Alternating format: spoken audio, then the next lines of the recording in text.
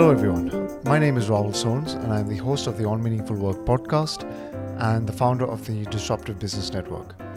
For those of you who are new to the podcast, this podcast is really about tracing the journeys of people who have found true meaning and purpose in the work that they do. Each episode hopes to highlight those sources of meaning that have really influenced a person's calling. In this episode, I'm really thrilled to speak with Trent and Joseph, who are the co-founders of Foria, which is a Melbourne-based virtual reality and immersive tech company. I've had the privilege of knowing them since around 2014 when they were still in their startup phase, and it's really inspiring to see what they have built, not just in terms of a flourishing business, but also as an example of doing good in the world through technology, while also building a really thriving company culture. So I really hope you enjoy this conversation. And without further ado, here's Trent and Joseph. Cheers. All right. Yeah. Trent and Joseph. Yeah. Welcome to the On Meaningful Work podcast. Thank you guys so much for doing this. I think I've kind of been on your periphery for a few years now. Like we've collaborated on a few things, and I think Foria, or what you've created, is really one of the benchmarks I feel of how technology can be used for good in the world. So really, maybe let's just start with Foria and the company, and what are you currently excited about? Like, what are the projects that are happening? We're almost 2 years into this pandemic. How's that treating you? Yeah, great. Yeah, I think without a doubt, last 2 years, massive transformation.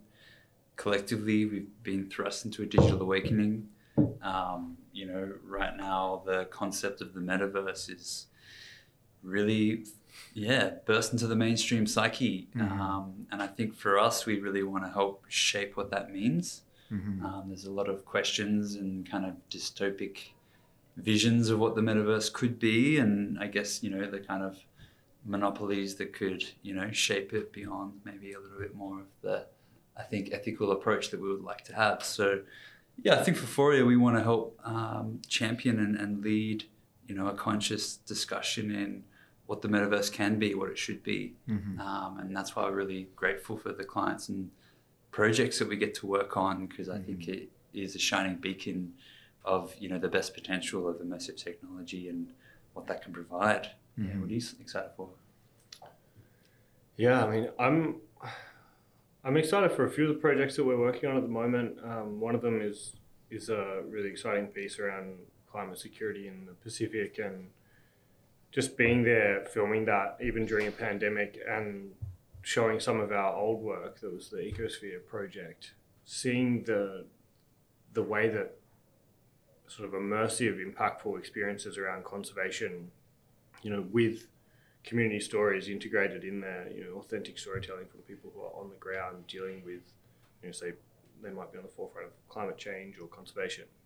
Seeing the impact that can have on other communities and the way that can inspire sort of new ways of thinking, that really excites me a lot. And we saw that firsthand when we were in Fiji last year. So yeah, I'm excited for more to provide a platform through technology for more meaningful storytelling, and community-led storytelling. Sure. And you're right in that, virtual reality, and especially like terms like the metaverse, is currently, pretty much like the focus of the zeitgeist right now. Everyone's talking about it. But maybe let's go back to your personal individual stories. So maybe starting with you, Trent, where did you grow up? Yeah, I'm a Canberra boy. Nice. I was kind of born in the US, just popped out when my parents were living their training. But grew up in Canberra. Pretty wonderful, open, sprawling environment as kids. Go and discover the wild and foster, I think, a bit of a deeper connection just for having space and roaming around. And, I guess it's more like a country town with a bit of a city vibe attached. So, grew up in Canberra, and after a while got a little bit of an itch to explore the world and slowly gravitated to this wonderful city, Melbourne, and this is definitely my home now. And what, did you do your schooling in Canberra? Yeah, definitely. Yeah, so studied at ANU. Early days, explored, I guess, the pathway of commerce and economics, and quickly realized that was not the direction I wanted to go down, and started to connect with more interpersonal, humans, psychology, and shifted my degree there, and then finished it actually here in Melbourne at Melbourne University. Awesome. So maybe just a little before that, like in your schooling days, how were you at school? Were you a good student? Were you a good boy? Is this on the record? Or? Yeah, I think, definitely social and playful, full of energy, I'd say. Definitely maybe lacking attention at the best of times. But definitely loved where I grew up. I could ride my bike to school every day, and we had a wonderful little environment that, I felt very much in touch with the natural world. So, it is a wonderful place to grow up. It was a fun childhood. Very lucky, very fortunate for my upbringing. And as a kid, were you a bit of a nerd? Were you a bit of a tech guy? Or? I do remember getting called a geek the occasional times growing up, but not particularly nerdy. I think, love sports. I've always had a curiosity for technology growing up, definitely. Never forget, on the pulse of, remember the early days of I don't know if you remember, from the Walkman to mini discs and the first MP3 player, and probably holding 6 songs before the iPod was in the scene. And always really appreciated these new little tools and what they mean. And it's been a fun journey, kind of riding that into adulthood now, definitely. Yeah. And say, maybe looking back at your childhood, do you feel like there were any formative experiences that you look back on that maybe something blew your mind, or that really think, okay, that's something that kind of formed me or formed my direction? Yeah, definitely. I guess a mixture of things. I'm fortunate today to be a co-founder of a company with 4 other childhood friends. We've grown up together, and that's really one of the greatest foundations of Foria, ultimately. So to take that kind of childhood connection into, your career and your profession, your vocation is, very grateful for that.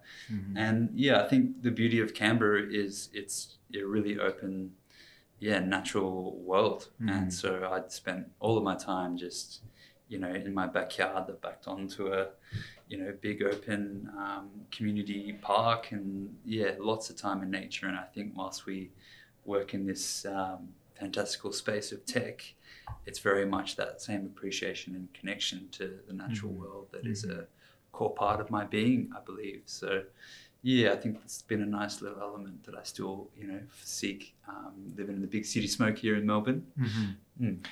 And when it came to uni, what kind of formed your decision to initially, start with commerce economics? Great. I think I've always enjoyed, the aspect in some sense of entrepreneurship.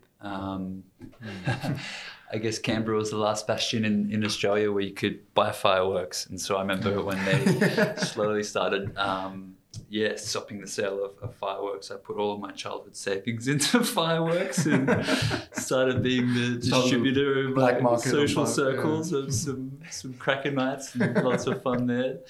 And so I think that commerce aspect of new ideas, you didn't see it as a business at the time.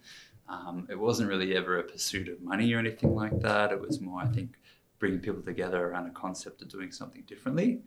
And so I think it was more in, a little bit of marketing that kind of opened up, space of just how we can connect with people. And so, my mother is a psychologist, and I didn't quite think at the time that was really a pathway for me. But then, the deeper you dive, the more I think, intrinsic, psychology is for all of us, and how we can connect and communicate and understand and support one another. And so that's been a really big foundational part, starting a business, but really growing a community getting people together around the fire and being there and trying to, empower one another. So, yeah, really grateful for that. Awesome. Joseph, how about you? Where did you grow up? Yeah, I also grew up in Canberra. I was in a little village called Hall Village, which is sort of on the far northern tip. You can basically see the New South Wales border from there, and it's like a rural village. It's maybe a 4x4 street grid. At the time that I grew up there, you pretty much knew everyone who lived in the village, and my parents were sort of busily starting a veterinary practice, so I had a lot of time to run around and spent my weekends and days after school just in sort of what felt like infinite nature reserves and spent a lot of time outside. So they kind of left you to explore. They definitely left me to my own devices. Yeah. So the opposite of helicopter parenting. Yeah, very much so. I've had a lot of time to reflect on. I mean, when they were present as parents, we went and had some adventures that are also questionable on the other side. Getting lost hiking in the Budawangs and me throwing tantrums when we're like 4 days into a hike and we're not quite sure where we're going. So wow. Yeah, we're very, very adventurous parents and very keen to get lost and find the way, sort of in the midst of it. So I think that's prepared me well for running a startup and working in production, because there's sort of spaces that you really need to be comfortable when you're uncomfortable in, I guess. Yeah, and also I suppose dealing with uncertainty and exactly.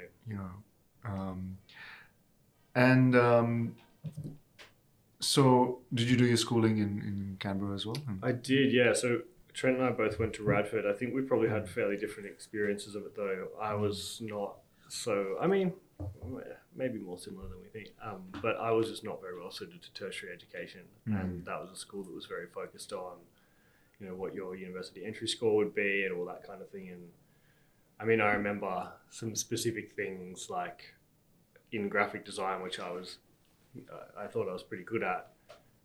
My graphic design teacher told me that I'd never work in that industry, and I was doing my own assignment and 2 or 3 other people's assignments in that class, and they would all get 90 plus out of 100, and I would get like 65. I remember bringing it up with him once I left his class, and he was just like, it's not really good explanations that. But yeah, I ended up going on to do a graphic design apprenticeship, but as soon as the school found out that I wasn't really pursuing a tertiary, like I didn't want to get an entry score and go to uni, I wasn't sure what I wanted to do, and I wanted to travel and do other things and gain some industry experience. So they, were supportive of that, but were basically like, oh, if you're not going to try, don't be here. So I felt a little bit ostracized from like a pretty, straight edge, tertiary focused academic environment, being someone who was like more sporadic and more creative and less structured. So yeah, it was an interesting experience. But I went on to do a design apprenticeship for a while, and then moved to Canada to pursue photography. And so I had a whirlwind transition out of Canberra and out of that schooling environment, but it was definitely learned a lot. So during that schooling period, maybe when you felt that this is not for me, and they also returned that sentiment, and you're not for us. You're not for us. Not a match made anywhere. Yeah, no. But in your spare time, like when you were by yourself, when you were wandering, what were you spending time on? Like, were you creating something? Did you have hobbies? Yeah, it's a good question. Music's always been a huge thing for me. Like musical, like playing music, listening to music, mixing music together. It's always been a real passion of mine. My dad he's a exceptionally talented musician, actually, in a number of different genres and on instruments that I can't pronounce and had never heard of before him. He's got an abundance of instruments from around the world, and plays in, he sings in a Bulgarian women's choir. And wow. And now with my mum, which is super cute, and just plays a lot of instruments very well. And I'm abundantly grateful to have grown up around lots of music. Like he'd have a few friends over, and I remember being like they'd jam till like 11 p.m. They'd be like, "Be quiet! I got to go to school."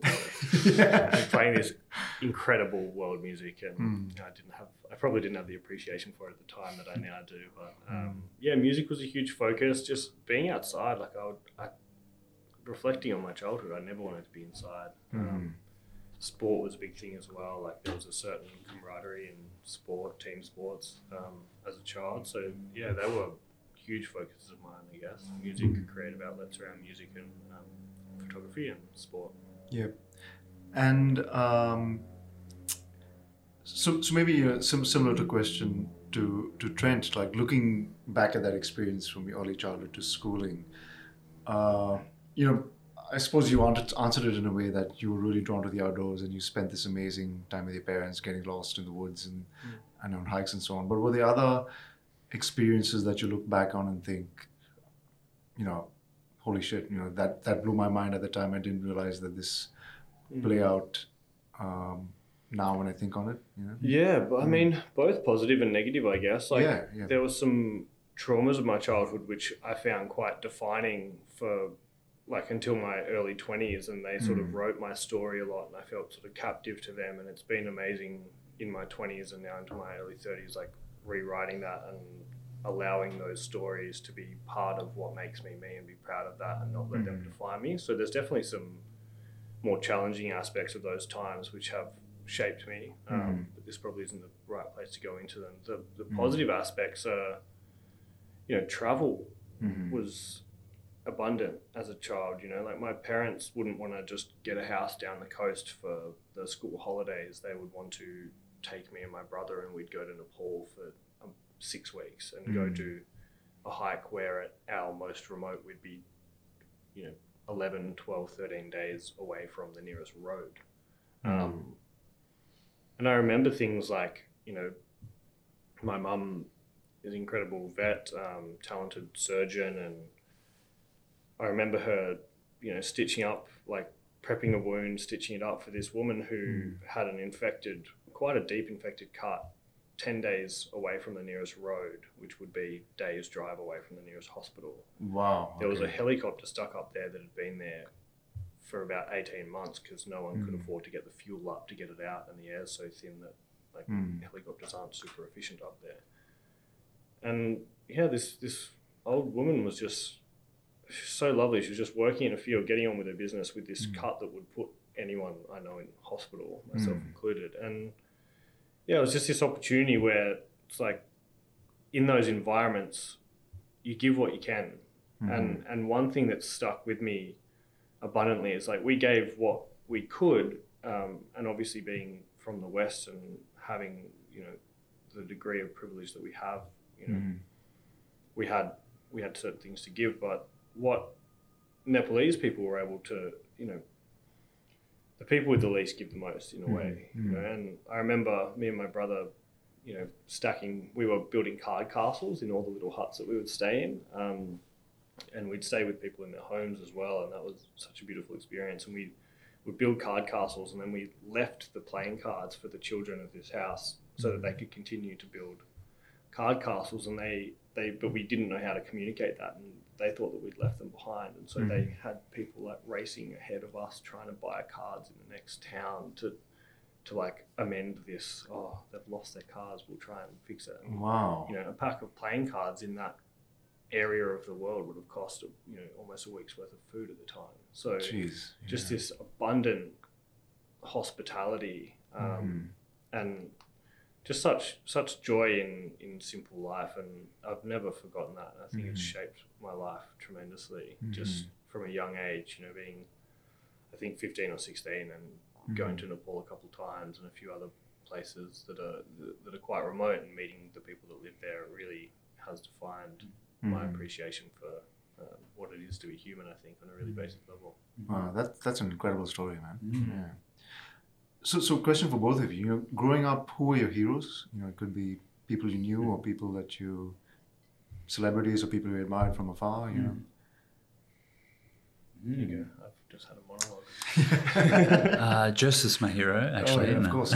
Besides each other, I should qualify. Yeah, no, it's really interesting. Like even just listening to Jess speak there, the worldview that he's connected with through this whole new lens, like thinking about how privileged we are as societies of Australians to then, be transported somewhere completely different, and to see even the generosity or the ability for your mum to like help someone. So I think, growing up, I actually really did look up to both my parents. My mother was always a really loving, kind person and incredibly present. And then my father, he's a really successful athlete in his prime, and then an accomplished businessman as well. He's a successful marathoner. Yeah.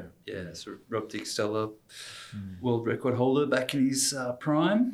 Wow. Yeah, but I think he's definitely always in the same vein, had an entrepreneurial spirit, and I think a lot of the endeavours that he's pursued have definitely really intended to have a positive impact and think about doing things outside of the status quo. So a lot of early things with food and diet and nutrition, and he's doing some amazing work with Indigenous communities across Australia for the Indigenous Marathon Foundation at the moment. So definitely, good to look up to. I'll never forget, as a kid, obviously, I imagine all kids would want to have spent more time with their parents, and, especially parents that are running their own businesses, right? Like there's always, I imagine, enough, on your plate raising a family, and then throwing a business into the mix definitely makes things more challenging. But I'll never forget my dad saying, you kind of embody and can see what a good work ethic is. And I think that's definitely one of the elements that, as a child probably didn't understand, but I think that kind of determination, to see things through to the end, has definitely been instilled in me from my old man. Yeah. What about you, Jess? Yeah, I definitely don't have an answer like that. Who were my heroes as a kid? I mean, I looked up to a lot of, I think there was definitely like vanity present in my childhood. I think I had some close friends that had quite a bit of wealth, and I thought that was sort of what I wanted, and I was pretty sucked into, sport was an amazing community for me at the time, and so I was, I guess, holding this paradox of like traveling to these really remote places and just like holding that human spirit in such high regard, this spirit of generosity and compassion and community, but then also looking at footballers driving Range Rovers and being like, oh, I could get around that. So for a lot of my life, I guess it was just like the people that I was idolizing were the people that, they were always people at the peak of their profession. I never wanted to, I would never aim for anything less than the absolute best at whatever it was. So I don't know, it's a more conceptual answer, but it was like just wherever my attention would go, be it like music at the time, it would be the best producers, the best DJs, the best musicians, or the best footballers, or best photographers. And there's been many, there's been many photographers that have really like shaped my creative process, and Vincent Laforet and like Ron Frick, the director of Samsara. There's been like heroes throughout my life that I've looked up to, and some of them I still do, in terms of just being really groundbreaking at their craft. And that's always been, I think, what's sort of drawn me to hero figures, is people that will find the edge of what's possible in that field. Was the influence in graphic design and then eventually photography and videography, did that come from someone, or was that more internal thing? I mean, it was just, it was partly because it was something that I was really good at, and partly because someone told me I could never do it. I know a lot of people share those. So talent and spite. Yeah, healthy balance. I was good at it, and I loved doing it. Just anything that was visually creative and like tactile to a degree, I was really into. And then I worked for a company in Canberra. They took me on for my apprenticeship, and the photographer that worked there was just incredible.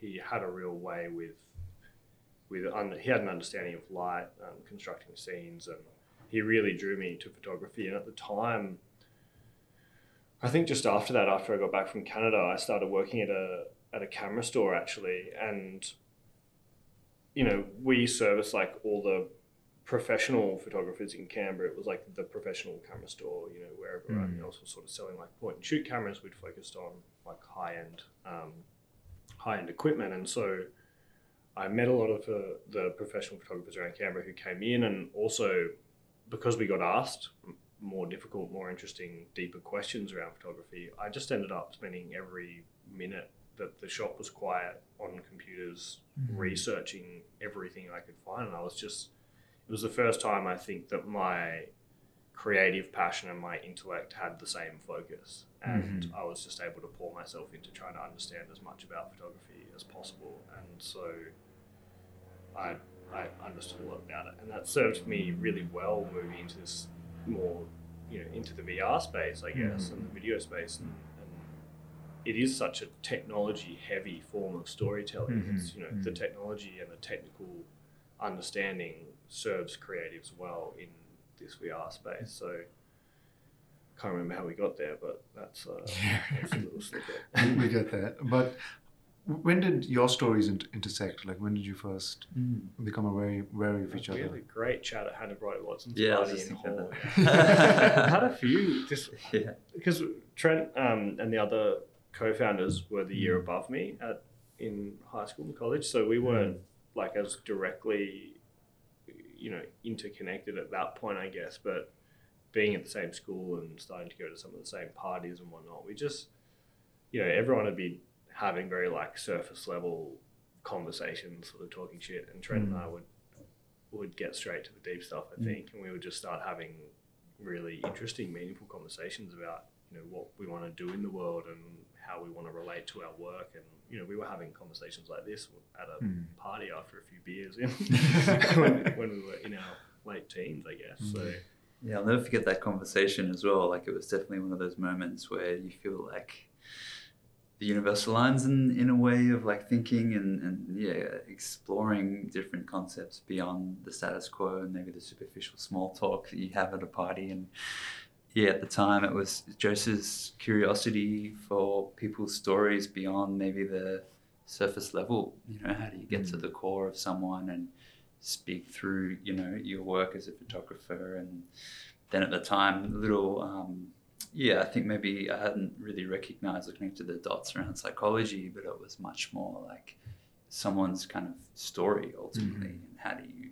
use media and different types of formats to like bring their story to life and push beyond that kind of surface level narrative and find out, you know, uncover something deeper. And so I think that was like maybe one of the seeds that was sown in the early days. And then many years later it was like we both found ourselves in Melbourne and questioning, I think, you know, our early kind of career directions and decisions, you know. Oh, let's jump into that. What were those early career decisions?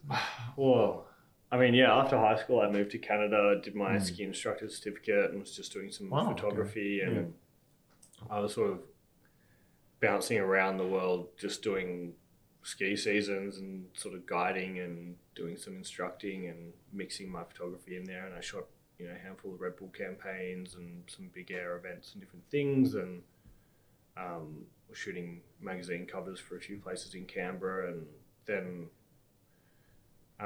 moved to Japan. I'd always wanted to live in Melbourne, and I got this photography job in Melbourne that it was basically just that it was in Melbourne. I don't think I even really read what the job description was. I was just like, cool, in Melbourne, I'll do it if the timing was right. So I applied and got that job, and basically flew from Japan to Canberra, threw all my stuff in my car and drove to Melbourne. Booked the place that I rented. I never met them. I just sent them the first month's rent and bond, and our internet was 64-bit dial-up. So I was just getting these 4-pixel frames of, I didn't know what they looked like or what the apartment looked like, but I ended up there for 3 years. It worked out really well. But I remember that photography job that I moved to Melbourne for just was ball breaking. I think I was getting paid less a year than the value of the equipment that I had to bring to the job just to do it properly. Wow. So your own equipment? Yeah. I think I was because at that point I was doing a lot of sports photography. I had Canon Pro bodies. It was like 35 grand worth of equipment, and I was probably getting paid like 40K, I think, when I started. And it was, working 70-hour weeks, traveling around the country. It was a situation that was less than ideal, but it did get me to Melbourne. And, about a year in, Trent and I actually started like catching up, and maybe 10 months in, we started catching up, and, we were having a beer at a pub in Richmond across from where I was living, and the conversation sort of shifted from how is life now to what do we want it to look like. And so Trent actually started helping me write my business plan to go back out on my own because I was going to go back to freelancing. And then the conversation around what was at the time Scanned arose. So Trent, what was your first job out of uni? Yeah, I guess my very first job out of uni, I just moved to Melbourne, and I started as a chef at a local dive bar called Beaufort. Really? Wow. I've always loved cooking, still love cooking, and I'll never forget in primary school when they're like, "What do you want to be when you grow up?" And I was like, "A chef," and all the kids laughed at me, and they're like, "Boys don't cook," and I was like, "Damn it." But no, and then my parents really tried to foster that, and then when I realised they were just getting me to cook dinner for them, I was like, maybe I should ease back. That's a damn good parenting strategy. I want to be a cooker, I want to clean. So that was really just a local fun job that was, something for me to keep my kind of idle hands busy at the time. What is it about cooking that you love?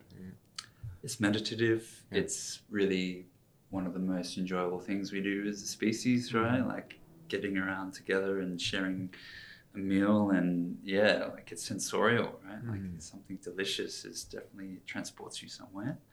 And then to cook is to provide, it's almost to be in the service of those that you're nourishing, and so I've always enjoyed that, and definitely it's kind of feeding into future curious pursuits and how immersive degustations could come into this space. But so that was really just a casual job whilst I was really getting my head screwed on and figuring out what was next. And then what came after that? I guess right after that, actually I did a program, and it was called the Fitzroy Academy of Getting Shit Done with Mr. Will Dable. Mr. Will Dable, and Luke as well, and that was I just knew that I wanted to do something. I didn't exactly know what, and at that point in time, I was just really blown away by 3D printing and the concept of additive manufacturing, right? Rather than subtractive, CNC based techniques. The thought of empowering anyone to create something with a 3D printer was an amazing concept, and so as I dived deeper into that, started to unravel the fact that there's still a lot of hurdles. Obviously, creating 3D content's really challenging, and so I started like a consultancy pretty casually, which was called 3D Melbourne, in the sense of just other businesses that could see the same opportunities in this space but didn't know where to start, and so we'd just connect and provide guidance, and that really kind of unearthed through the Fitzroy Academy of Getting Shit Done, GSD, the reality that 3D scanning was actually, much further along Gartner's hype cycle. So you could see this new tool that was emerging that could empower anyone to create 3D content. And so I was like, well, rather maybe than the output, it's the creation of the input, and how we can tap into that. And so the best part of GSD was it just kind of nudged me to get outside of my comfort zone and go speak to people, go speak to businesses, and put yourself out on a limb. And that slowly just connected a few dots, I think, that kind of laid the foundations to go, I think we're onto something here. Reaching out to amazing humans, such as Jose and some of the other co-founders, because it's definitely an uphill battle to start a business. And if your closest, friends and allies are willing to roll the dice, then, you're probably onto something special, because you mustn't be absolutely mad. Just slightly mad, not absolutely mad. The right amount. Going to find other people as mad as you. That's So then there was that meeting between you two sort of in Melbourne, kind of after you've kind of went through your initial journey, and then Trent helped you. Saying Trent helped you write your first business plan. Yeah. Well, yeah, for the time, yeah. For the time, yeah. And then what happened after that? Like, what are the, yeah.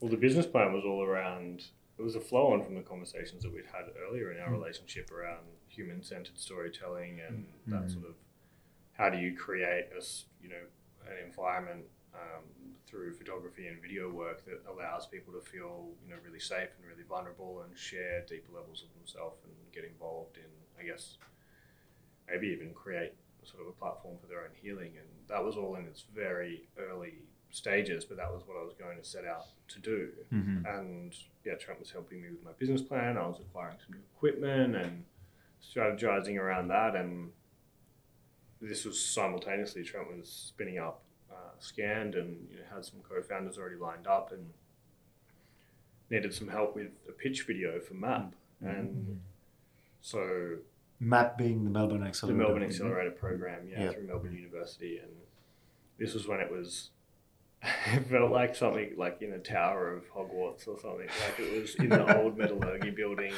oh, I remember that. Yeah, I remember like 6 or 7 of us crammed around the table, smaller than this. Like, absolutely, such a classic. But yeah, I just was really keen to obviously reciprocate the energy that Trent had been so generous with to help me set up, these visions for what my future might look like. And I really wanted to help Trent with what his future might look like. And that ended up being this opportunity to start the company that at that point was called Scanned.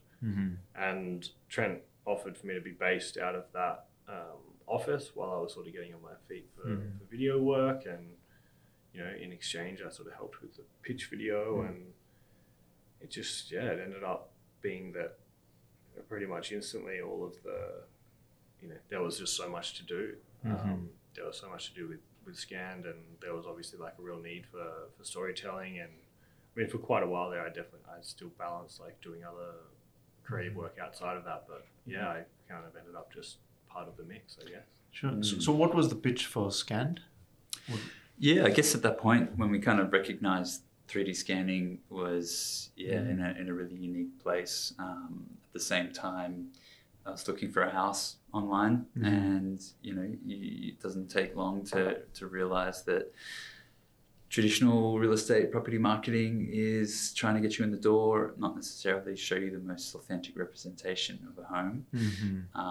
So quite a sour taste in most, people's mouths, and they're looking for a new place to waste their time running around town to all these homes that are actually like little shoe boxes, right?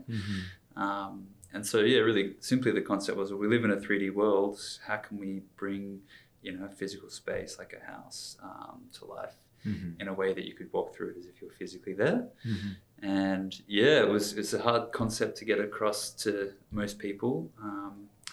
And I'll never forget the first pitch video that we made was so cinematic. We absolutely tanked up first pitch, actually. Like, we got halfway through and ran out of time. And I think the fact that we had this epic video that we're like, nah, these guys know what's up. So definitely Joe's helped, get this concept, and bring it to life. And without a doubt, that was really the first step in this wild journey that we've been on, almost coming up to 8 years now. And Scam was just the first little thread. It's amazing to see Joseph's journey alongside that, from photography into videography. And like you were saying, his intellect and understanding how to harness these storytelling tools has just been so natural for VR to see it just progress from one medium to the next. And so Scanned was really, I suppose, in a way, scratching your own itch, and that you saw this problem when it came to looking for houses, and that, in 2D, the representations weren't honest. I guess like it was without a doubt, there's a few really clear signs that we were onto something special. The very first house we scanned sold to an international buyer in the same week, and their neighbor saw the technology that we were using and were like, maybe I should think of selling my house, and then listed with that agent, and we're like, well, we live in a globalized world, and now you can kind of have anyone anywhere in the world walk through a house at any point in time. It just made a lot of sense. And then we started scratching the surface of what we could actually do with that three-dimensional information. And so these tours, 3D tours, are actually more web-based, so you could just jump online on realestate.com.au or domain and walk through, but you could also have this, really accurate 3D model. And so that was really the first step where we were like, could we port this into virtual reality? And so we built an early prototype, and then it doesn't really take much. As soon as you put on the headset, you start to feel a true sense of presence in the space and connect with things such as, the dimensions, and that really, I think, proprioception that we kind of tap into on a subconscious level could actually extend into, mediums like VR. And so that was really a thread. I will preface that the very first VR demo we had was on the Oculus DK1, and it was early days of the technology. And I'll never forget getting the first VR demo we had and taking it into a meeting, and then taking 20 minutes to set it up because all the hardware is sort of complicated, and dropping them in, and they were like, that was really amazing, but now I want to spew because it was just not actually performant, and there was a lot of lag. So it was a little bit too early, but I think we could see the glimmers of what it could promise us in a way. And so that's been a nice little thing to hang on to and unearth on this journey from that. And so when you set up Scanned, did you, I suppose, for yourselves, define a core purpose as to why we're doing this, besides, I suppose, the obvious applications such as real estate? Yeah, I think we've almost similar. So we work in this landscape. We call it XR, for extended reality, which encompasses virtual reality, AR, augmented reality, and mixed reality, MR, smart glasses, right?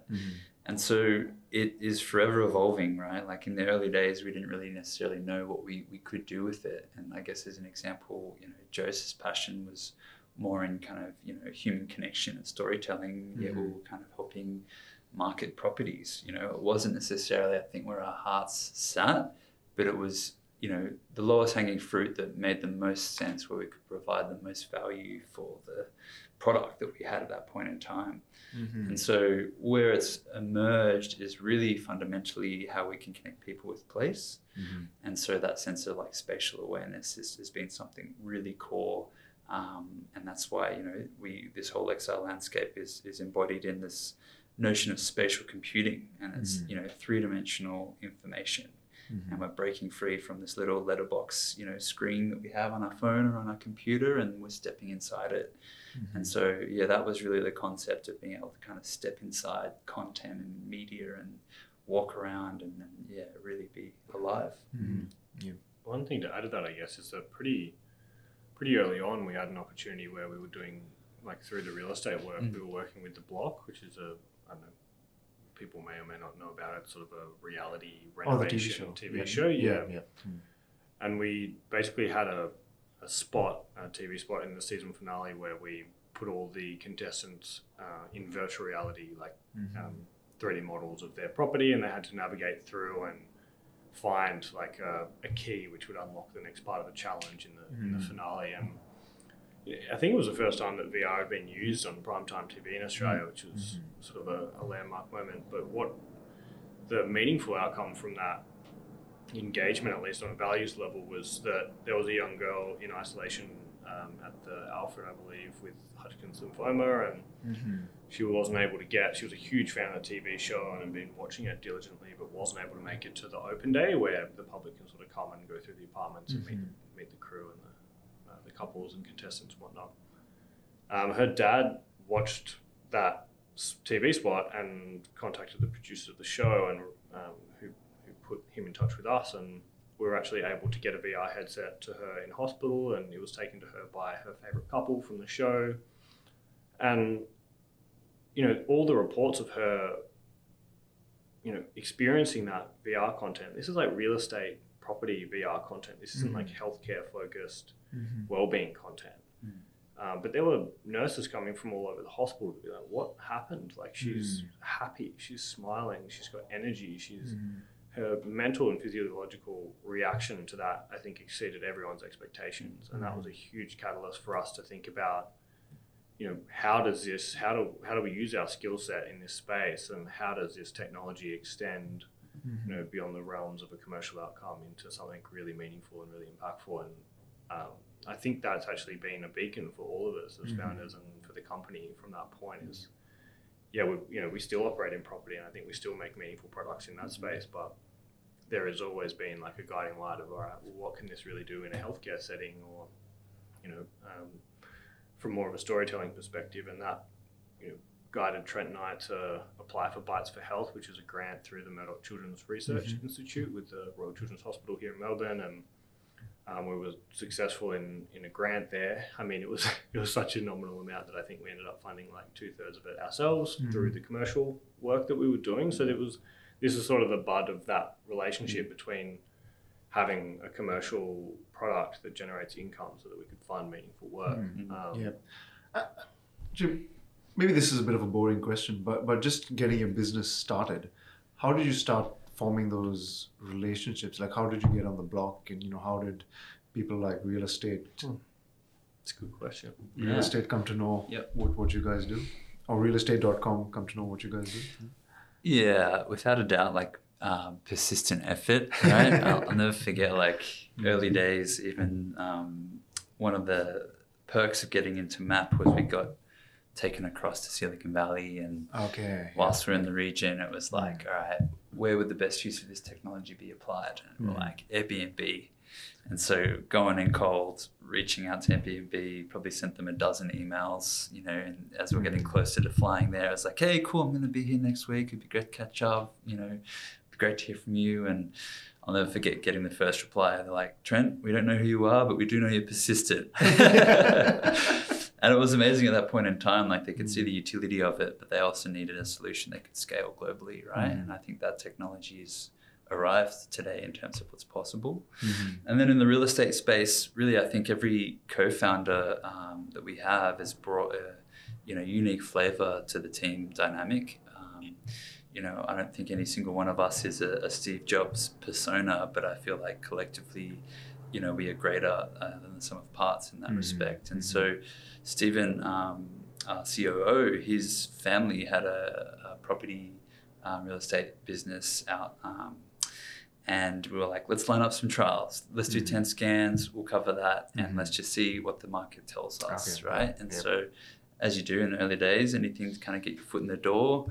And then we started just getting some amazing data, and then taking that, those successful stories to bigger players, to bigger businesses, working with the portals especially, because it was also, I think, the right place where there was some emerging standards in how three-dimensional content could actually be experienced on the web, so known as WebGL. And portals really didn't know where to start, property portals. And so we could actually give them the guidance and code. And so we kind of came in as the, domain expert in this space, and then started to actually really secure a kind of brand synonymously with the aspect of 3D tours. And we were the first mover, which was great. And then as the market really started to unfurl and open up, we shifted, and we were like, we need to actually enable other businesses to do what we've done. And we were actually already internally building tools to help us scale and automate a lot of the processes. And so like maybe the real opportunity for us is in the software space, and providing that to other small businesses and help them leapfrog what they can do in terms of capacity building. And so I think, over time, it's just a little bit of an organic pursuit through persistence.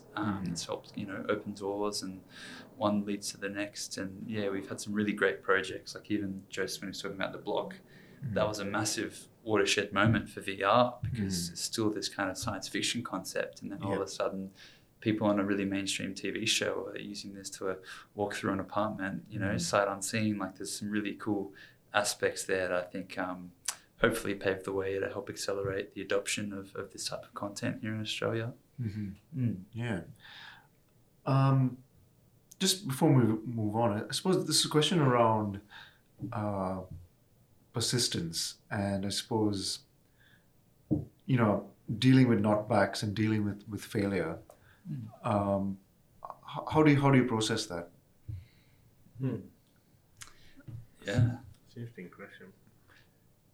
I guess I've been thinking about this a lot lately, but I think that, we live in a culture that sort of holds that in such reverence, It's like this persistence, like it's something about, it's an Australian spirit thing. It's a pick yourself up, dust yourself off sort of thing. And I guess that's, it's part of our culture to persist, I think.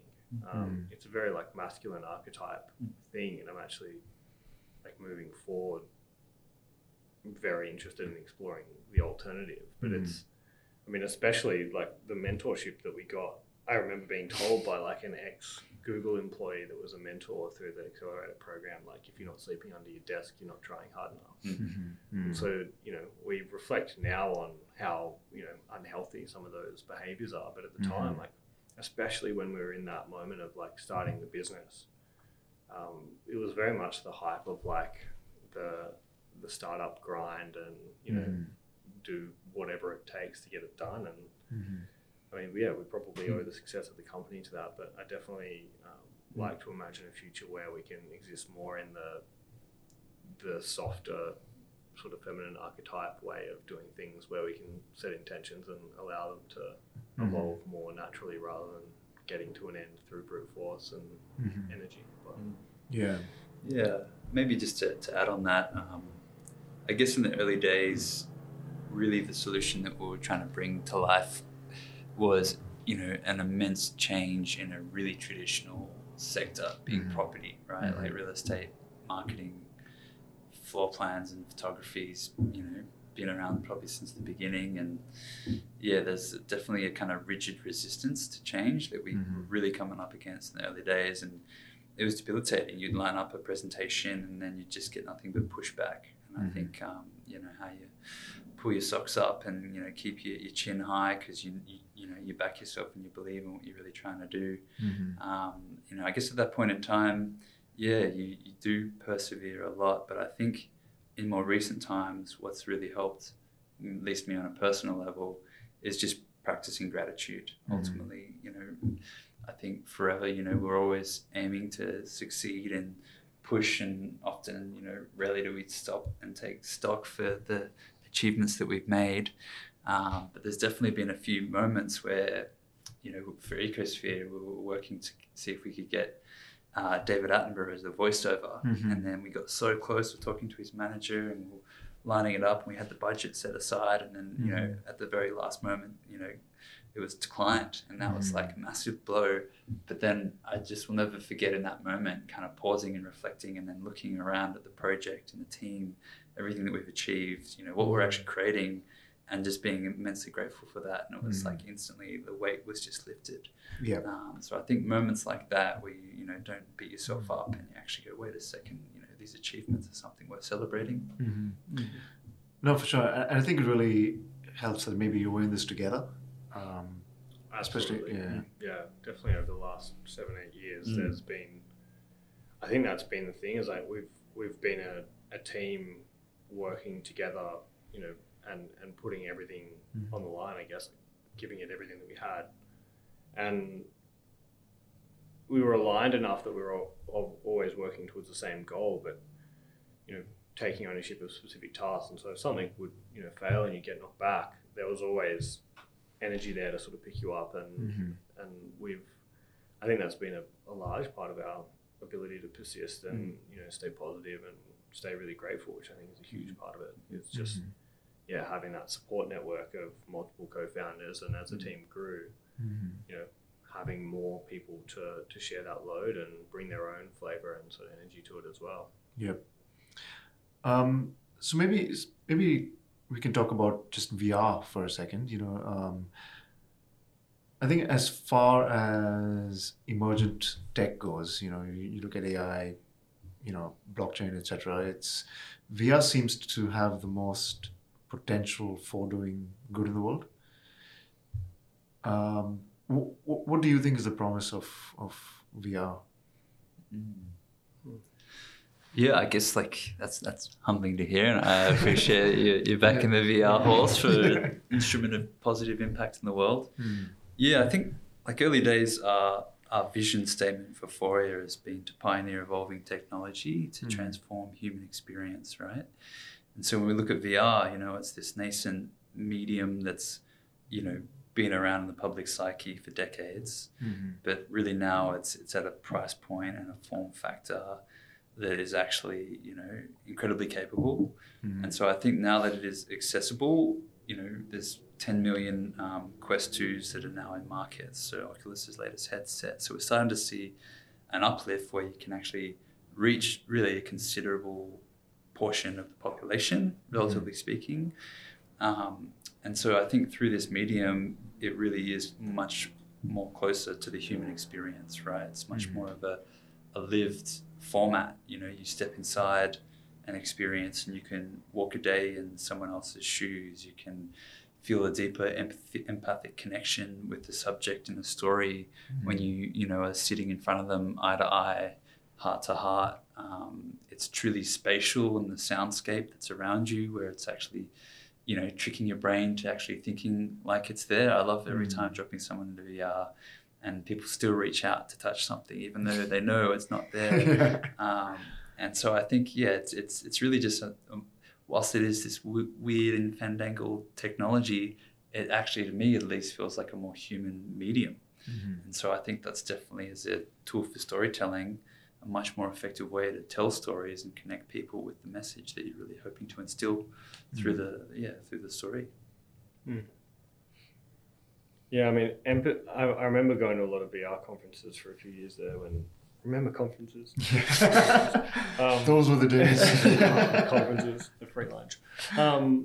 And empathy got thrown around so much in the VR industry for a while, especially at things like film festivals. Like, I think the rectilinear, like traditional 2D film world was so sick of hearing how VR was an empathy machine that they sort of banned the word. But I mean, it is that. It offers you presence in a way that, you know, and a distraction-free environment in a way that 2D film, you know, I think is straying from, in that there's a huge place for 2D media. You know, the accessibility, you can get it to a lot of people. There's some powerful stories that can be told through 2D, and I don't think that will or should go anywhere. But VR does offer you a really unique moment of presence where you can put a character in stereo across a table from someone and make eye contact.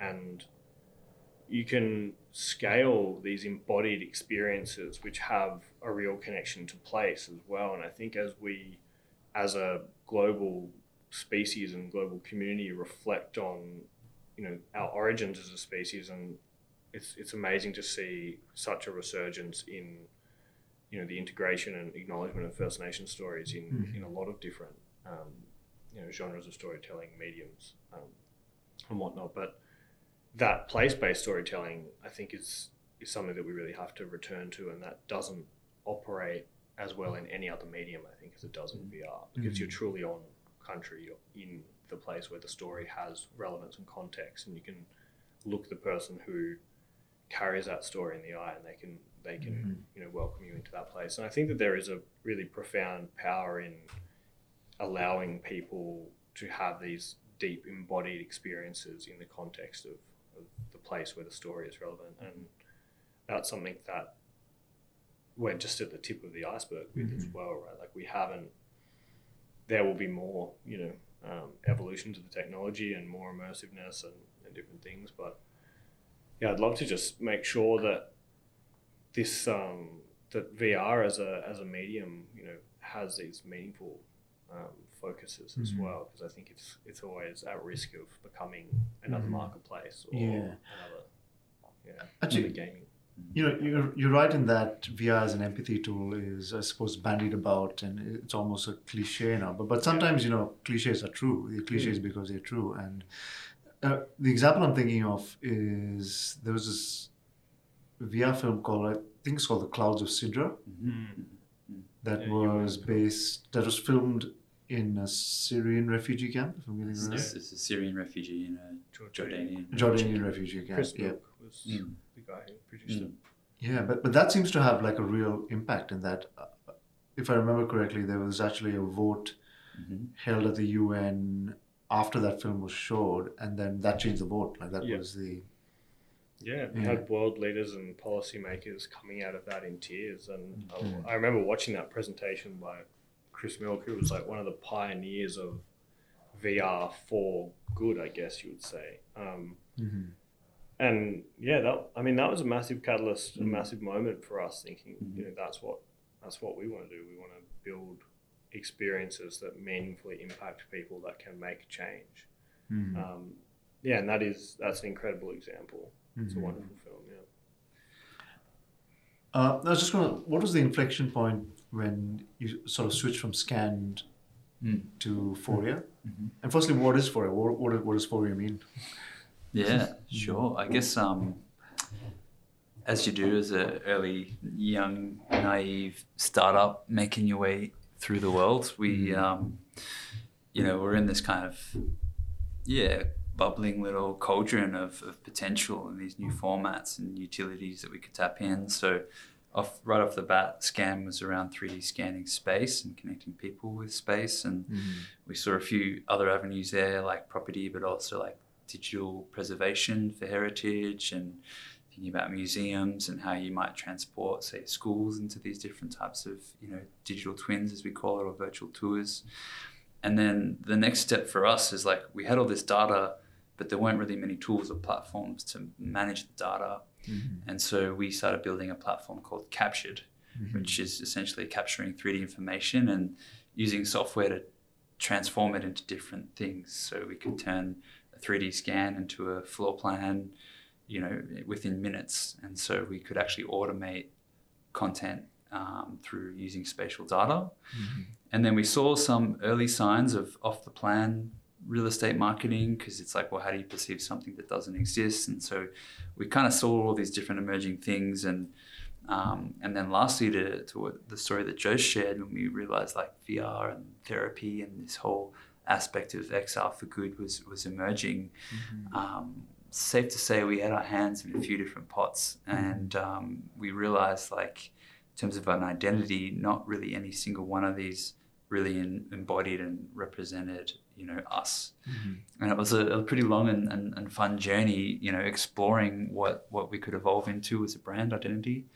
And just like to Joseph's point, like I think we all share an affinity with music and lived experiences, and we're all just at a music event together, and then at this point in time, our creative director and co-founder Ryan, came to us, and he was just like, Foria, and he just kind of had this epiphany, and he was like, what about Foria? And we've been seeking the name and identity for a long time, and I guess in one sense it's really just akin to euphoria and what XR could do in this really almost like a self-actualized medium of XR.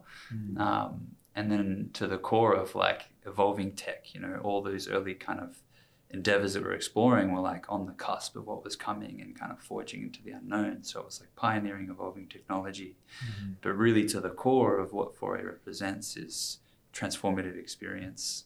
And so whether that's, clouds over Cedra in front of a whole bunch of politicians and economists to then get them to support, human rights policies in Jordan potentially, or whether it is a patient, in hospital that is maybe, immune compromised and can't actually do animal therapy. So you can actually bring the animals into VR and they can have a similar experience more scalably and safely. And so we recognize like the power is really as an instrument of change. And I think more recently where it's emerging is the combination of spatial technology, so XR, and storytelling, and then bringing those together to connect people with space, place, and culture. And whether that's our present culture or whether it's, First Nations cultures from all around the world, it's an exciting, space. And so Foria is definitely, we live and breathe Foria now as a team. All of our team, we are Forians individually. I think it's amazing the culture that we've shaped.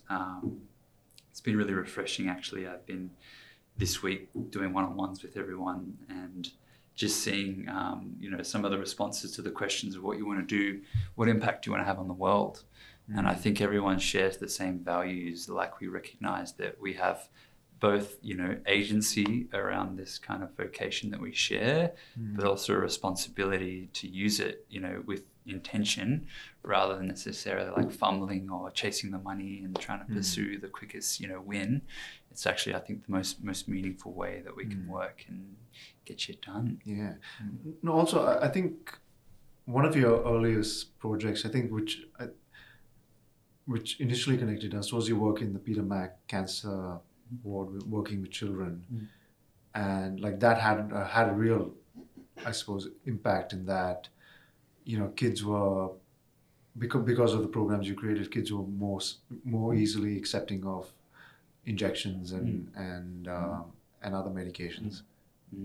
Well, yeah, I mean, that was a simulation of the radiotherapy and CT scan process. So it was rather than sort of injection and medication, I guess it was the real benefit of that was a deeper understanding and more comfort with what was a really confronting process in young children that have to go through radiotherapy treatments. Peter Mac's an incredible state-of-the-art facility, but it's not pediatrics focused, and so it can be a very sterile, intimidating, and confronting environment for young humans, young cancer patients. And so we created a simulation of that just using 360 video capture, which from the point of diagnosis, children were able to take home, share with their families, take it to school, share it with their friends. And it just created this incredible social support and improved health literacy outcomes so that when they would come back for their treatment, they would be less worried. They'd be much more comfortable with it. The parents would be more comfortable with it. They'd know what to do. They'd know when to be still. And the desired flow on was that less children would need anesthesia because there's a high rate of general anesthetic in these procedures. And if you get it once, you have to get it all 30 treatments, which is a huge impact to the health of the child, a huge cost to the health system. The health economic benefit of not going through the anesthesia process is huge. You can fit more patients in a day.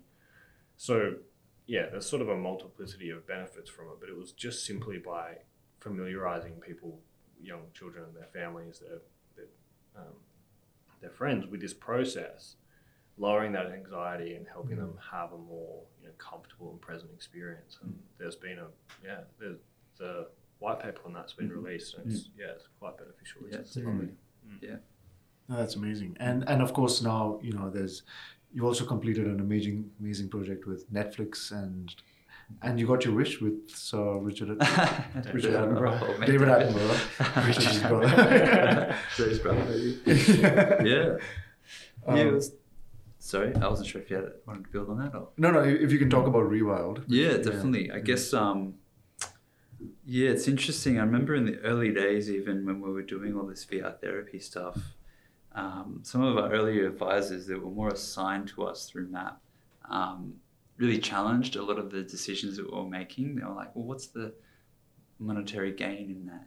Like, where's the paper trail going to take you? And it was never something that I think was front of mind for like, this isn't really why we've started a business in the first place. We see value in that positive impact that we could have, and that is abundantly worth a lot more, I believe.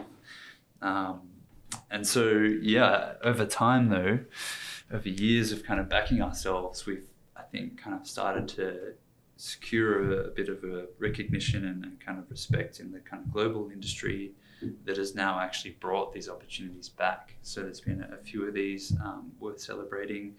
Originally the VR therapy work that we were doing, we're now doing a free VR mental health guided meditation platform with Swinburne University called Mental Health Online. And then, Google and the World Wildlife Fund for Nature reached out with the concept around a series that Netflix were working on with David Attenborough called Rewild. Sorry, the project was called Our Planet.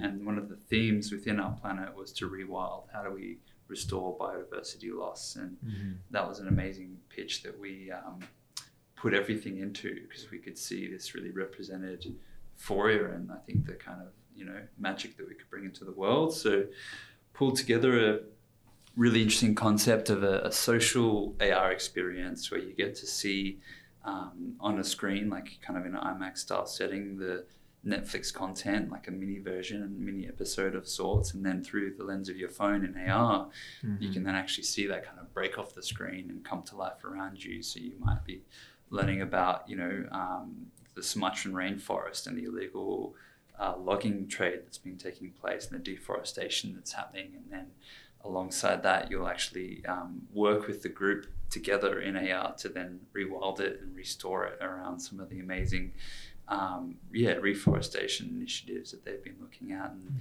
so it was a really fun new space for us, and we created something that was a mixture of AR storytelling. It was extending on top of traditional 2D format content.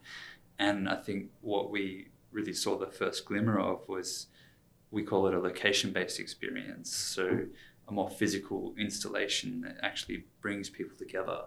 And I think that's one of the challenges that we've seen with VR, is traditionally it is a little bit of a, individual experience, whereas things like AR in a group format, maybe, guided through a facilitator, there's actually some real immense, I think, opportunities to present meaningful discussion after that and go, well, what do you think you could do to then restore rainforests around the world or reduce your carbon footprint? And so we saw the impact in the senses alongside VR for AR to really step in as another instrument of change, definitely.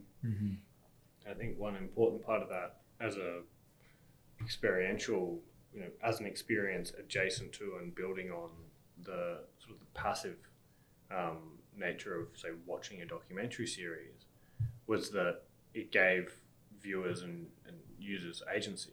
So I love the term percipient, because it's more like emergent of, you view something, but you see it through the lens of all your life's experience, right? So you're, rather than being a viewer or a user of technology, which is sort of very passive, as a percipient, you're engaged, there's agency. And I think that's what Rewild began to create. People were, it was a pretty simple mechanic, but they were involved in the solution. And so it gives them buy-in. And then they start to have conversations around, all right, well, practically, what am I doing in my life that affects these topics or is affected by them? And I would hear kids sort of running out of the experience with their families, saying, oh, Mum, Dad, why don't we recycle? Or what are we doing about this? And it's just, it's to see that firsthand of the types of conversations that are happening as a result. That was sold out in Singapore Art Science Museum for months, and had a pretty significant launch in New York and also in Bristol, where it was housed within, it was the equivalent of what was Questacon in Canberra, but essentially like a science lab for families, like a place of curiosity and exploration, and it was definitely held so well by the people that hosted it there, and definitely you could see the impact that type of experience could have. No, it's an incredible project. So maybe just a few questions to close out now. So firstly, I think we can't go past without talking about the metaverse. So what's your view of it? Are you optimistic, or how do you feel about, the way it's presented now, just in the everyday conversation that's happening? I think it's tied into much bigger questions about humanity, really. It's not, it will really depend who wields it and how centralized it is, how democratized it is, how accessible it is, who makes the rules, who builds the content. If it can truly be a community, and it, the power for good and the exponential rate that this whole sector will grow at, it could have such a profound impact positively on shaping our future as a species and connecting us socially when we're apart, and providing access to, profound experiences that help us get to know ourselves and each other better, both individually and as a global community. But it risks, I think, the same thing that the rest of the digital world has risked. Remember when Instagram was photos? And it was this beautiful place for community to go and support each other and share work, and now every third thing you see is an ad. Not only that, it's more, I suppose, the perception versus reality. It's what you see in Instagram. everything's filtered, everything's curated. And I think VR does have real, and the metaverse has real profound potential to help people have deeply authentic experiences, more connected experiences. But yeah, I think that there's a very real risk that while the metaverse is wielded by corporations that have to make at least 3% every year more than they did last year, and it's built into this giant, infinite growth narrative on a finite planet, we're going to have real issues. And while we can't have open, honest conversations about that, I think it's destined for, who knows? But it's not a positive thing until we can have real conversations about making it not only sustainable but regenerative. Like how do we use it to fix the mess we've created, not just get to a point where it doesn't do more harm. So many things I wanted to chime in with. I'll try and keep it short. I guess there's a lot of questions like what is the metaverse, and it feels like if you ask the internet right now, it's a place that people can get rich quick minting NFTs. Whereas I think at least at Foria, like one of the ways that we see the metaverse unfurling is actually on top of and into the world, right? So I think VR is often perceived as a tool for escape, and hey, if you're a kid in hospital, what an amazing tool for you then, right? Whereas I think the metaverse hopefully will kind of start to augment and overlay the world that we share. I think we'll be using it for daily utility, whether it's for wayfinding, maybe, opening up access for people that are visually impaired. Like there's just an immense and endless list of, I think, benefits that it can provide in this virtual kind of, sphere alongside into the real world. But I think beyond that, like the metaverse really, it feels like, aligned with the shift of how the way that we work is changing. It's really just a new vessel for us to co-create and to collaborate and to connect with one another. So through the pandemic, we actually got the whole team VR headsets and started coordinating a few team meetings where everyone's in VR. Definitely it was a little bit of a stumbling blocks in the first few sessions because it's almost like the first Zoom call. You're like, what's the etiquette and protocol and how do I unmute myself? And it was a very that's it. We could do things like go to the virtual Burning Man, we had a little field trip where everyone was out, and we were doing team meetings where everyone makes an avatar, and we did a little session where we realized, everyone was kind of missing the aspect of being able to travel. And so how could we virtually, go on a trip together, or maybe as a company support, people's travel when we can roam free again. And so I think there was some really nice elements that I think collectively that we sort of noticed benefit in. And then even yesterday I had a team call with one of our team, and he was in VR. He was in an app called Workrooms, and I was actually just on my laptop and I could see his avatar, and I was just emotionally, I found it really interesting, like kind of connecting with his avatar of him and how expressive it was and how happy he looked. And I knew that wasn't necessarily like what expression he was representing at that point in time. But there was something really unique there. I know like Bill Gates is talking about, he reckons, the future of work will move entirely to the metaverse in the next 2 to 3 years. Definitely not entirely. There's nothing that beats that human connection. But I think what we managed, at least through Foria in the last, couple of years, is we've actually managed to maintain a really incredible workplace culture. We've obviously missed getting around, watching maybe, a movie at the end, or having like a little team, we call them monthly immersives, where we all kind of come together and share stories about hobbies and different things that pop up. And it is hard to keep that fire, lit through this kind of Zoom age.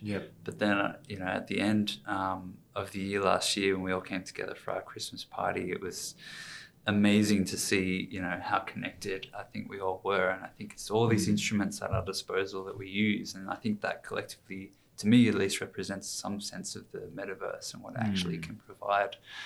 Hopefully, we can actually help, shape it and what it can become, rather than necessarily tracking people's eyeballs to sell more things, That's the thing. It's something that reminds me of something that Jaron Lanier said, is that the best thing about virtual reality is that it's this comparison point to show you how great actual reality is. so glad you said that.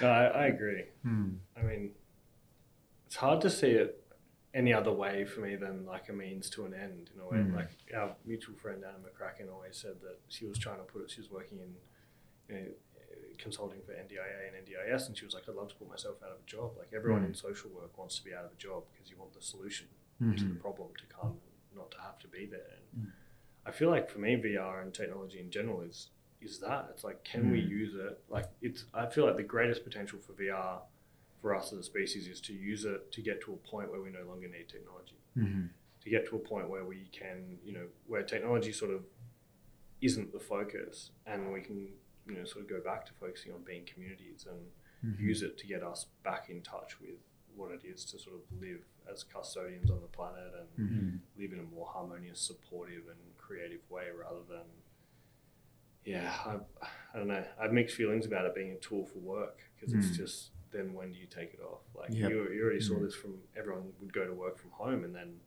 it's like, oh, well, I don't have to leave the office, so I may as well work till 9 or 10 or 12 or whenever. Right? And I was guilty of that because I was working on a deadline through our first lockdown. So it's just like, well, why stop working? I guess, there's a concern, I think, that VR will be that. It's like, why take it off if work and play and everything is in there? And I think that's, so there was this Twitter thread by this guy who's an entrepreneur called Sean Puri, where he talks about the metaverse. And he said that the metaverse could be seen as this expression of time. And that's it. Traditionally, we're 100% in the physical, spend our time 100% in the physical realm. And then maybe literature and books took maybe 5% of that. Then TV came along, and then maybe we're 80%.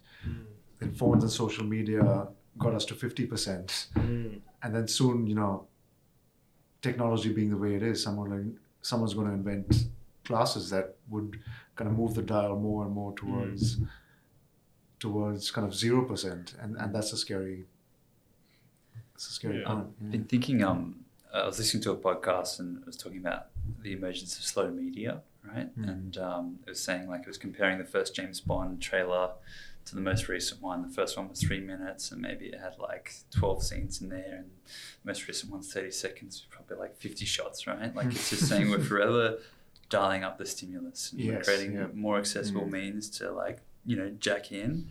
But then you look at VR and you know, as a filmmaker, just can speak to this, but you can't have that same intensity, you know, in terms of the content, because it is much closer to actually how you kind of live and experience something at a more natural level. And so even intrinsically, VR films are actually a slower media, and hopefully in a way, like, we can really leverage that it is a paradigm shift, and we recognize, you know, the addictive habits that we formed through the, you know, our smart devices, and actually create, you know, a bit of a new canvas to try and lean into these edges and kind of acknowledge them and reconstruct them. Obviously, like, you know, concepts like Black Mirror as a series have definitely come up a lot in this XR space, but we really want to try and look at what is the right way of actually, like, you know, redesigning something, because it is such a huge departure from what is the status quo today. So let's hope that we actually, you know, do take it, you know, with consideration rather than just blindly, you know, stumbling through. I think Tyson Yunkaporta, who's an incredible author and academic and thinker, author of Sand Talk, which I highly recommend for anyone, but in his podcast he speaks about, he has this sort of, he doesn't feel like the digital age will persist because it's like based on finite resources, right? Like, how many spinning disk drives can we create?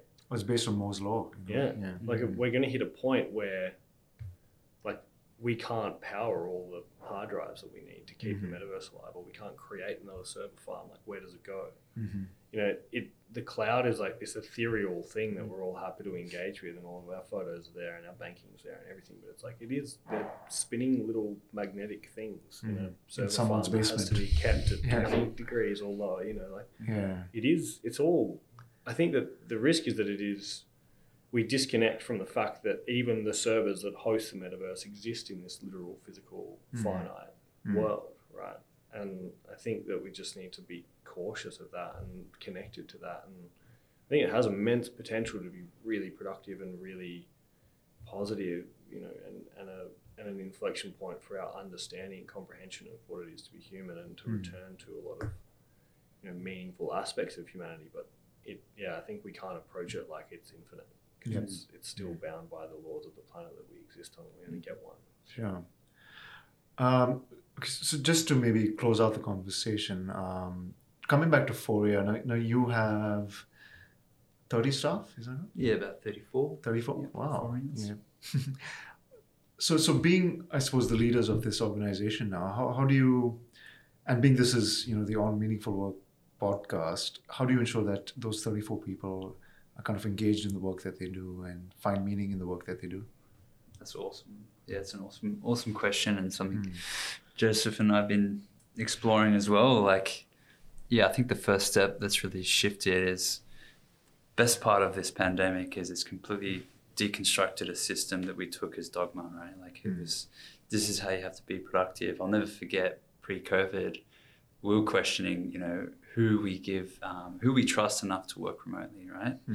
Who do we trust to give one day of their week that they can work from home, And we're a young company, and we even had, questions and doubts at that point in time, because this is against the norm.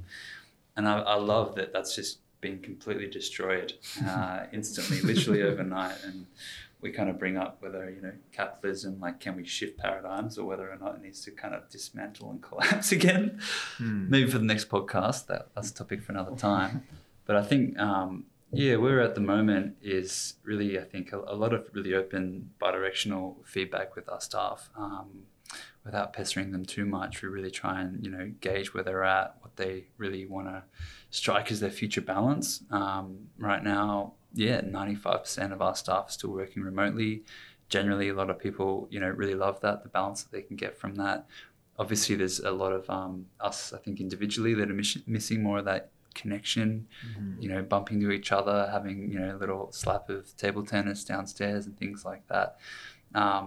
And then right now, I'm actually just doing one-on-ones with every single Forian and just checking in and setting really goals and intentions for the year, but also trying to gather some feedback around what we could be doing better as a company, and how do we move forward collectively into this future of work.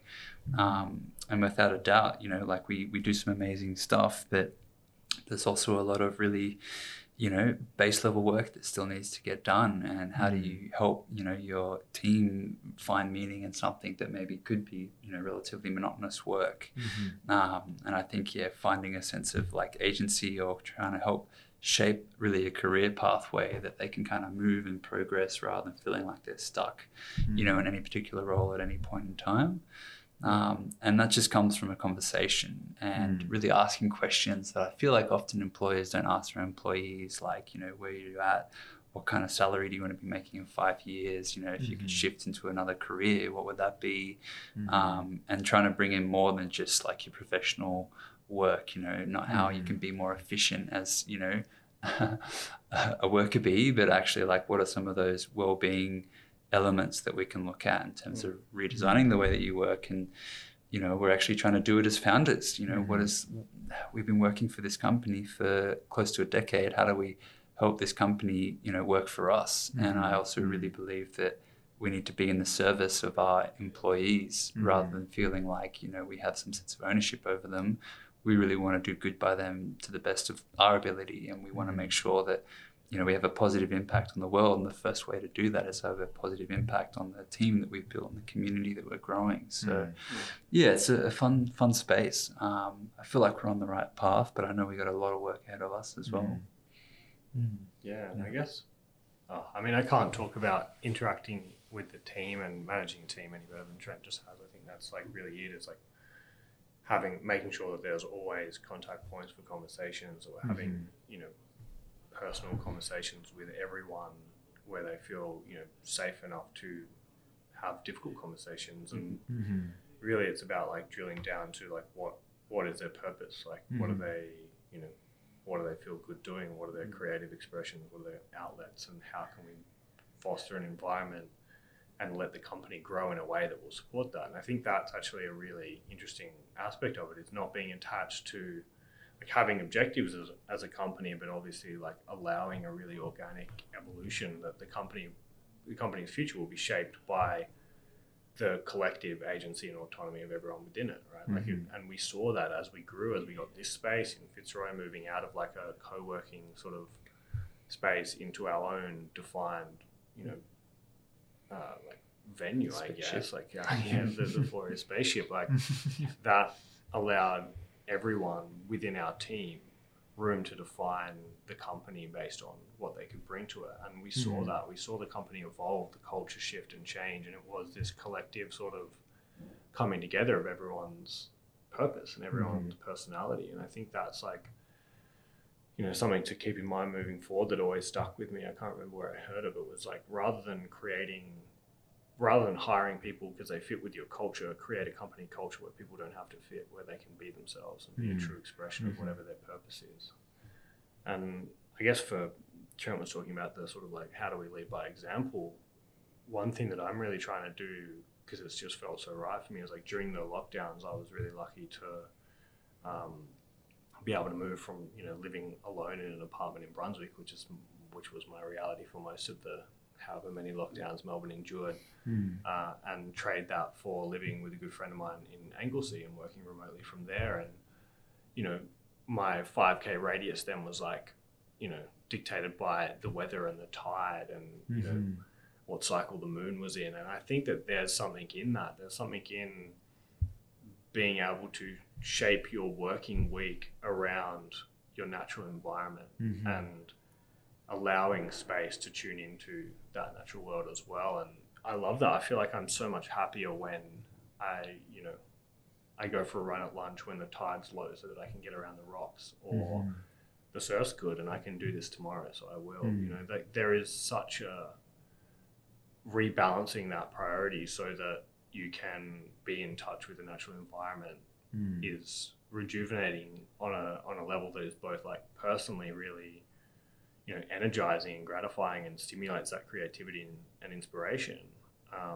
And it's calming, it's peaceful, it's mindfulness. It's like, it's all the things that I think help you be happier as a person and also produce better work from a place of, more stillness and more groundedness and more, you're more inspired and more creative. So I think for me, it's really like, how do I create a balance where work never feels like work, no matter how challenging it is, because you have these outlets and these, points to connect back to, just the natural world around you.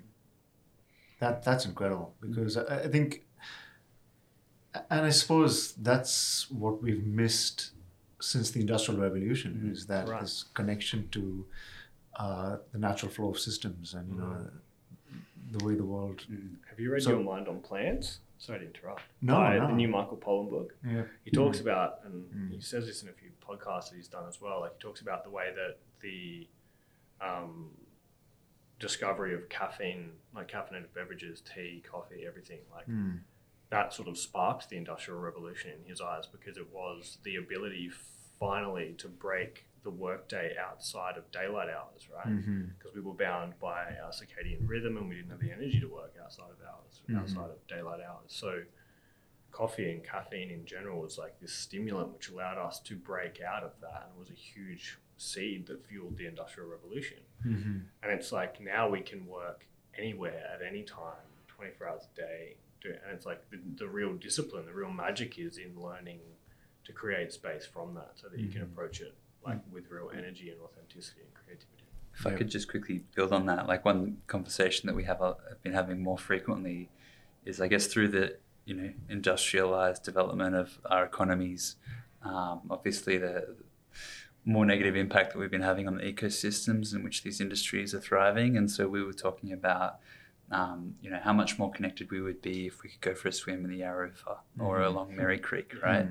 And there was a time, where basically all the factory runoff was poisoning the waterways. And then we severed this relationship that we would have had with the landscape, where we could literally care for it and tend to it and have some sense of custodial responsibility, right, to look after it. And so I wonder, at the same time, whilst we became more efficient and productive and regimented in the way that we work, we're also deteriorating that natural relationship that Joseph was just speaking to, that he's managed to rekindle, working along the coast in Anglesey.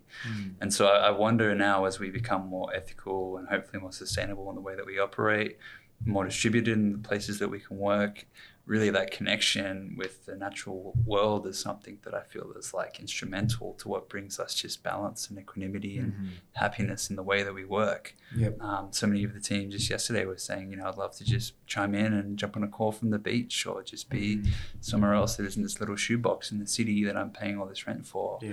And so it's exciting to think about that, and not just changing the way that we work, but the way that we actually look after the planet. I think is something that's hopefully the next chapter once we bounce back from this crazy pandemic. Yeah. All right. Thank you guys so much for doing this. This is the last question, and I suppose personally, just for you, like, what does the term "on meaningful work" mean for you? Yeah, I can start there. I guess like initially, it kind of connects me with the thought of ikigai, right? Like your reason for being, right? I'll never forget, whilst I was studying at university, just one saying that really resonated with me, which was love what you do and do what you love. And I will be the first to admit, I'm naturally at the best of times a bit of a workaholic. But to be honest, it doesn't really feel like I'm working. I really love what I do. I feel incredibly blessed to have an opportunity with the gifts that have been afforded to me in life, and I want to make the most of it. And I love connecting with people and really channeling that through my work. And so it doesn't really feel like there's a separation where I'm like, I got to go to work today. It's like I get to have really exciting conversations with amazing humans such as you. And that's technically my job. And so I think in terms of, on meaningful work, it's deriving meaning than it just being work. And I need to then clock off and switch off and then soak up and recharge from all these other things because I've, had all the energy sapped away through this, monotonous thing. It's the opposite of that. And so I feel very nourished by my work. And so I really believe that sense of ikigai in terms of my craft and vocation is definitely where I find meaning. That's awesome. I think for me, on meaningful work means work that doesn't separate you from your sense of self, I guess, and ideally work that deepens that understanding. And so, there's this huge paradigm of people who maybe have to be one version of themselves at work, and that isn't their true self, and then they'll be completely different on the weekend at home with their friends, with their partner, whatever that might be. And I think that meaningful work is work where you can bring your full self and feel comfortable being your full self. And I think that really work that helps you, understand your creative potential and understand who you are and your place in the world and connect more deeply in that way. Work should be community because that is an inherent part of community, right? So I think meaningful work is done in community. It's done in a way that, deepens your understanding of, your place in the world and what you might have to contribute, and ideally gives you a space to grow and flourish and understand those aspects of what you might want to contribute to the planet. It's like, I know it's very Burning Man-esque and Burning Man's been hijacked in its own ways, but it's like, what's your gift? What's the thing that you want to give to the world? What's the thing that you want to bring? And what's a safe space, but also a space that challenges you and makes you feel alive, and think about, what are those outer limits, like to bring a full circle back to like where we started. It's like, what's the limit of it? Like how far can you take something in a creative way, not a destructive way, but like how big can it grow? That's awesome. Thank you so much for doing this, gents. Firstly, I'm really glad we could do this in person. Yeah. Me too. So nice to see you. Good to see that beautiful face and beard of yours. Always nice to see you. And man, and really congratulations on what you've achieved so far with Fourier. It's really something. Yeah. Thank you. And I'm kind of humbled to be kind of witness to this journey, for a few years now, and it's really spectacular to see what you've accomplished. So. Well, your support and the conversations we've had along the way have helped shape it, my friend. So you're part of it for sure. Thanks, guys. Yeah, really appreciate it. Cool. Cheers, man. Thank you for listening to this podcast. If you're enjoying and are learning from this podcast, please subscribe on YouTube, Apple, and Spotify. A great zero-cost way to support us is to leave a review on Apple Podcasts and Spotify. If you are feeling extra generous, it'd be great if you could leave a comment or feedback on our Apple Podcast or YouTube pages. Or you could email your comments and feedback to me directly at rahul@disruptivebusinessnetwork.com. That's RAHUL at disruptivebusinessnetwork, all one word, .com. Finally, a big shout out to our producer Dan Scahill for his work on the keys and to Vashti Civil for writing the original music for our theme. Until next time, this is your host, Rahul Sones, signing off. Bye.